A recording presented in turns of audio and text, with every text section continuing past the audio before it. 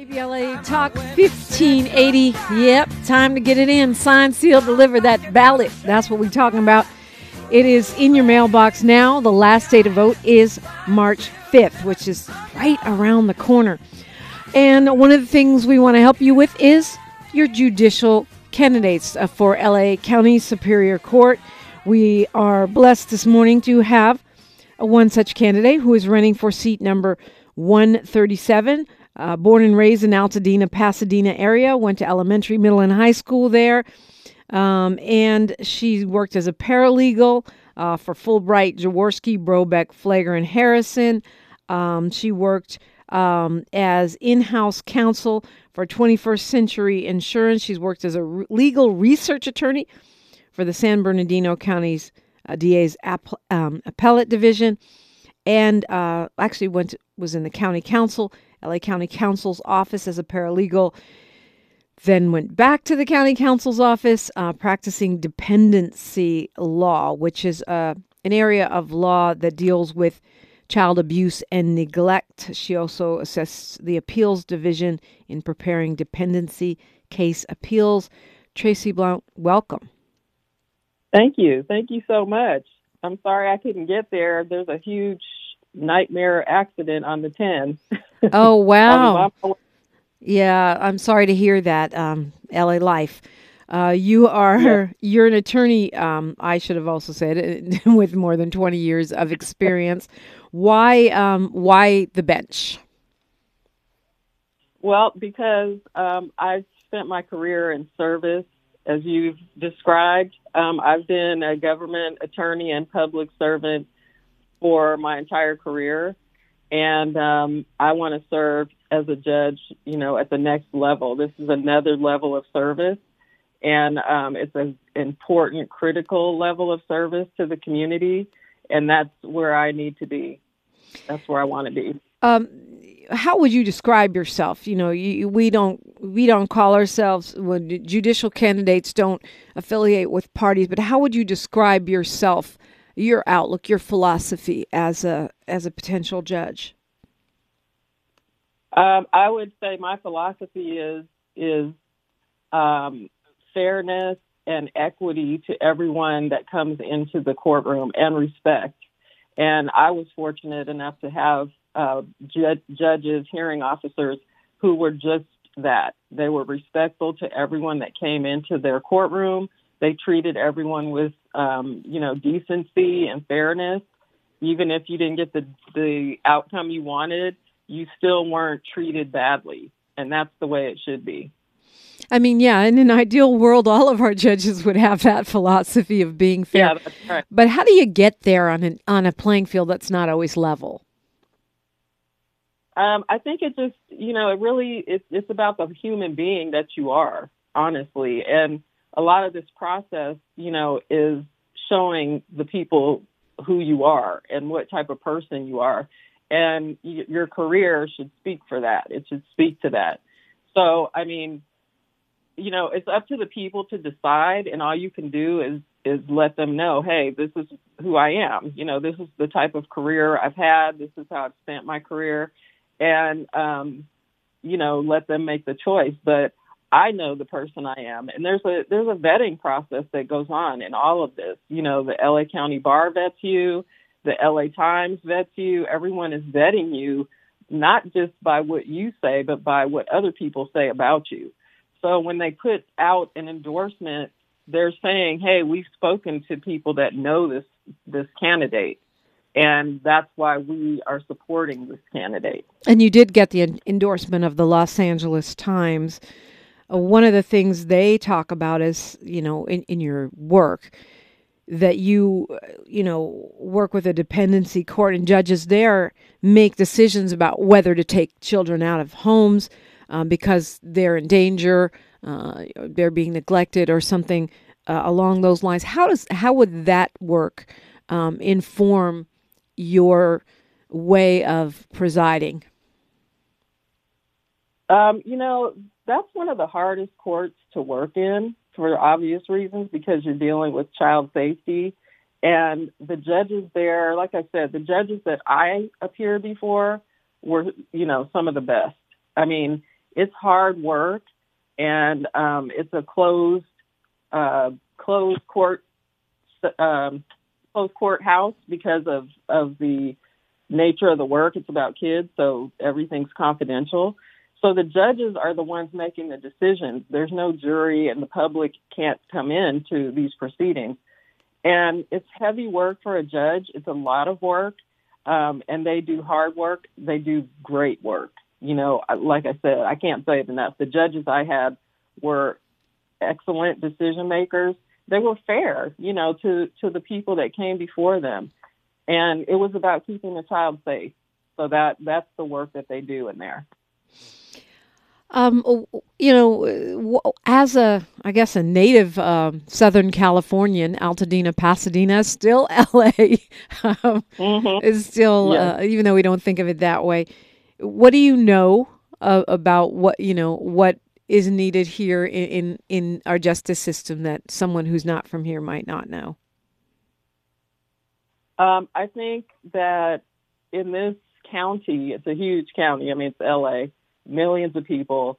There needs to be, from what I've heard of friends of mine that work in different courthouses, maybe a balance, you know, and equity, so that when you go to a certain area, you should get the same treatment. You know, if you go, let's just say hypothetically, downtown, and you go to, Antelope Valley Court, you know, I'm just speaking off the top. Right, for example. Right. For example, you should get the same decision out of wherever you go, whatever courthouse you're in. Now, that, of course, means that you have to have fair-minded judges who are all, you know, on the same page, and we're talking about people, so the likelihood of that happening might not be, you know, always the best, but that's what it should be. And I know I'm speaking very idealistically, but I mean, that's what it should be, because when a judge steps on the bench, they're supposed to be fair, they're supposed to be equitable, and that's how it should be. So, you know, in a county this size, we can only strive, and we definitely do, I believe, strive for that, you know, and it takes training, it takes education for everybody, judges included. Equity, fairness, all of that you have to be trained. Let's talk a little bit about your endorsements. You have a number of interesting ones, actually. I find Metropolitan News, which does track a lot of these judicial contests, doesn't always agree with some of the other folks that have endorsed you. So I guess that speaks to kind of what you were talking about, you know, having a range of supporters. So talk to me about some of the endorsements you have. Well, as you stated, I have the Metro, and they were very, very nice and sat down with me and we talked. I have the LA Times, which is very important and a big deal, and I'm grateful for that. And the LA County Democratic Party. I have the West Hollywood, Beverly Hills Democratic Club. The Citizens for Accountable Leadership, which is very important. And let me think. Gosh, I have a list. Well, LawPAC, I mean, the Los Angeles African American yes, Women's... LawPAC, I just got that. Yeah, congrats. Yes, I just got that. Thank you. So, you know, lots of support from the community, which I'm so grateful for. I can't even tell you. And I'm still in the process. Well, thank you so much for checking in with us today. Give us your, you know, elevator pitch why we should vote for Tracey Blount for judge. Because, again, I want to serve. I really, truly do. And that's what this position is about. It's about service to the community. It's not about elevating myself. It's about doing what I've already been doing in a different position. And I was raised in a household, in a family where we serve, where we give. And, you know, that's where my heart, that's where my heart is. And that's what I want to do for the community. And tell us how to find out more about you. My website is TraceyBlountForJudge.com.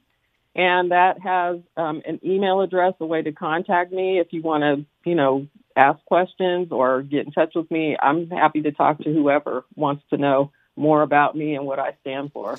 I love that. I have no problem with that. Tracey Blount for Judge, and it's FOR. You got to spell it out. Tracey BlountForJudge.com. Yes, FOR. Yeah. Thank you so much for talking with us this morning. I really appreciate the conversation, and good luck on your quest to be on the LA County Superior Court. Okay. Thank you so much for having me. I appreciate it. Sorry again, I couldn't get there. Oh, no worries. Traffic is trafficking. We are going to continue our conversation. In fact, if you want to call me, now's a great time. You've heard from some folks. We're going to be hearing from some more, including Christopher Darden, who will be on later in the show. But we've got Superior Court judge candidates today. That's what we're doing. And I'd love to talk to you as well. It's KBLA Talk 1580. She's reclaiming her time on KBLA Talk 1580. More First Things First with Dominique DePrima when we come forward. The conversation continues right now with Dominique DePrima on First Things First. And I'd love to talk with you, 800-920-1580, 800-920-1580. So when we were talking with Fatima Iqbal-Zubair, we went through a couple things quickly that we could talk a little bit more in depth about. The Proposition 1 conversation. Proposition 1 is going to be, it's a statewide proposal, and it's going to be one of the things you're going to, well, you probably already are seeing ads, but you'll be seeing even more. This is Governor Newsom's way of changing or tweaking how we spend our money that is focused on mental health services. How it's actually called the Mental Health Services Act. That was the initial law, and now the governor wants to tweak it. He wants to tweak it to change the way we spend those dollars, to restrict how counties can spend that money, and force them to spend at least 30% for housing, at least 35% for full service partnerships, and 35% for behavioral health. And so people that are for this are saying yes, because it'll allow people who have substance abuse problems, like addicts and stuff, especially those who are unhoused, to be treated under mental health funding, right? That, in other words, addiction services would be considered part of mental health. It'd be easier to get people into treatment and stuff like that. This is being touted as one of the big, things that would be helpful. People like, you heard Chair Iqbal-Zubair, chair of the Progressive Caucus, saying, and we're hearing this from some advocacy organizations, that it puts too many rules into place about how people can spend the money, whether it's for housing or health services, and it doesn't give people enough flexibility. It doesn't give counties enough flexibility on how to spend their money. There's also concern, as Fatima pointed out, in terms of how people are put into treatment. Are they forced into mental health treatment, which is really kind of what the governor's care courts do. I mean, they're not being forced into treatment by cops. They're being referred by either workers, social workers, or their family. But this question of stripping people of their rights in that way is one reason why many progressives do not support this. But some do, because there's a feeling like we got to do something different, right? We can't just keep hoping for Medicare for all. We can't just keep hoping for the services that we need for folks that are on the streets. But one of the things I'm, seeing here that I do find concerning is a reduction in behavioral health services like peer support and those crisis teams, those mobile crisis mental health teams, which are part of what a lot of us who believe in a care first model, really have advocated for, right? Don't send cops to every mental health situation. If possible, don't send them to any. Send mental health professionals who are backed up, by law enforcement if necessary, but not as a first response. Send mental health professionals to deal with mental health crises. And that's what a lot of these mobile crisis teams do. So if it's cutting funding for that, that's a serious concern, because if we say that we are going to emphasize alternatives to incarceration, but then we defund the alternatives to incarceration, that's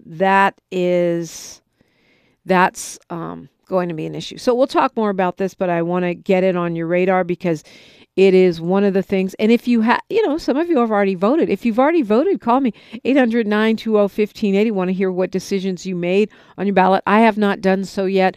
I'm going to give myself probably another week and a half, 2 weeks. The election, the final day to vote is March 5th. So that's only in 3 weeks, a little less than 3 weeks. So maybe I'll do it in about a week and a half. I just want to make sure I know where I am. For example, Proposition 1. I had considered voting yes on that, and now I feel like I need to have more conversation about it.